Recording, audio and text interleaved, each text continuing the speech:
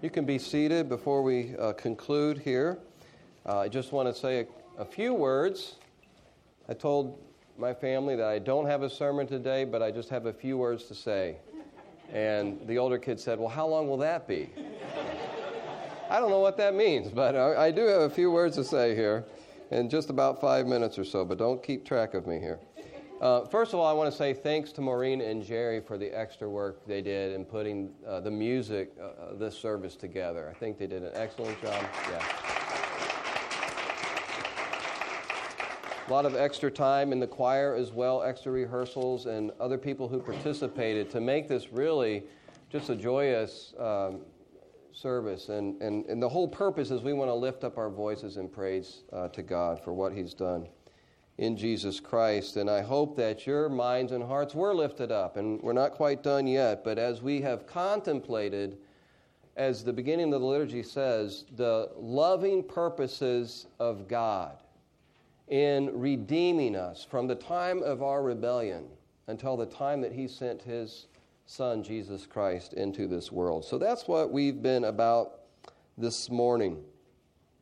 You know, but sometimes there is this gap that we feel between what we're singing about and maybe what we're experiencing in our lives. Sometimes there's this dissonance between the warmth and the fellowship in a place like this and the harsh, cold reality of the world out there.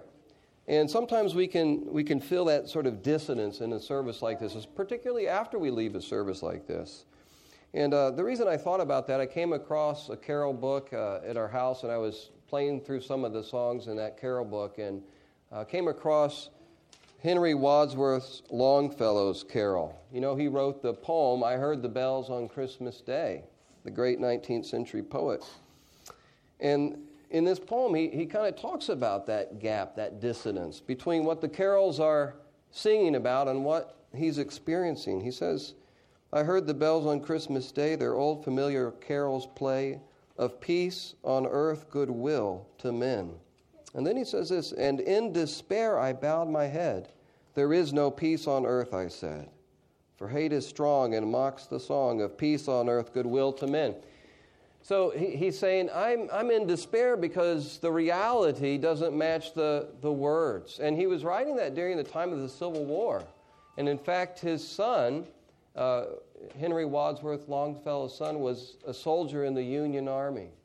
And he had just received word that his son had been injured. He was shot somewhere, I think, in the chest and the shoulder area. And it was a very serious wound, and he was gravely ill. He pulled out of it. His son pulled out of it.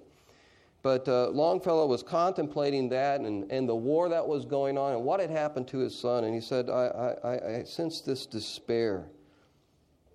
Well, I wonder if anybody here can relate to that. I mean, we are singing about peace, and yet there is war in our world today. We think about what's happening in Syria, the terrible things that are happening in Aleppo. We're singing about peace, and we want peace in our relationships and in our families, but oftentimes there's strain and stress there, and it kind of comes out around the holidays. We sing about joy, but again, the holidays can be a very stressful time and a very anxious time, and some people are going through grief and missing those who've passed away. So how can we kind of get over the despair, the disconnect between what we're singing about and our experience? Well, Longfellow goes on in this poem. He says this, then pealed the bells more loud and deep. I love this line. God is not dead, nor does He sleep. God is not dead, nor does He sleep. The wrong will fail, the right will prevail, with peace on earth, goodwill to men. God isn't dead. And that's what we're singing about today and celebrating, that there is a living God that we worship who cares about this world, and He cares about us, and He has sent His Son into the world, who is Emmanuel, God with us, who is the Prince of Peace.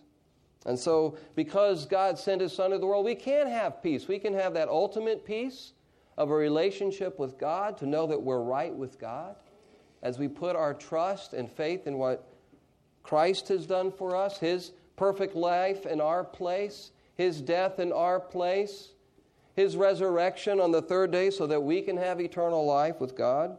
We can have ultimate peace with God.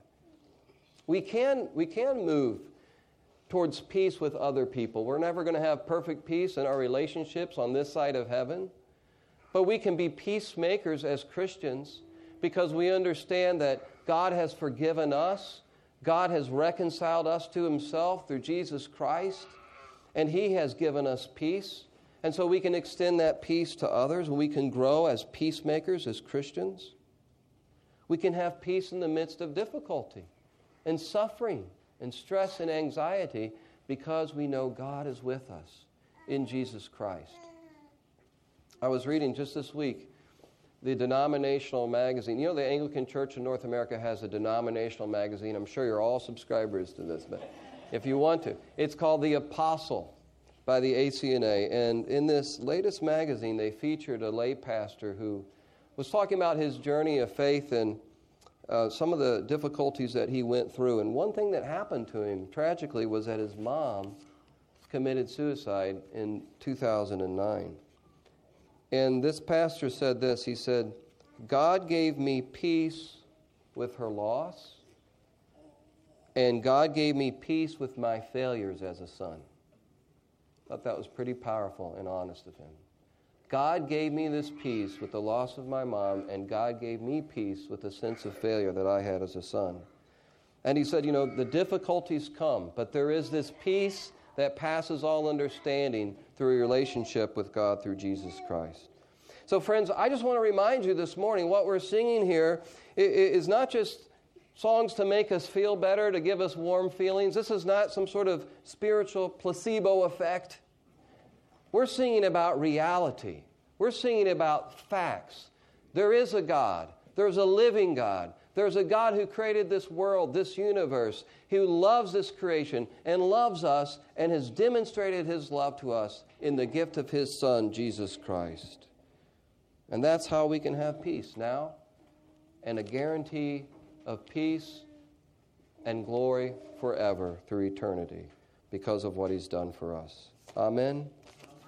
Amen. Gracious God, I do pray that you would give us a greater sense of your presence today. And as we continue in this week, it's a busy week. There's parties and there's gift giving and there's things to wrap up. But Lord, help us in the midst of our busyness to stop and take some extra time and turn to you, Emmanuel, God with us. And help us to come honestly with our lives and say, Lord, we need your peace. I pray that if there's anyone here who's not in a right relationship with you, that they will turn to you in faith and trust, Lord Jesus. And I pray these things in your name. Amen. The Lord be with you. Let us pray.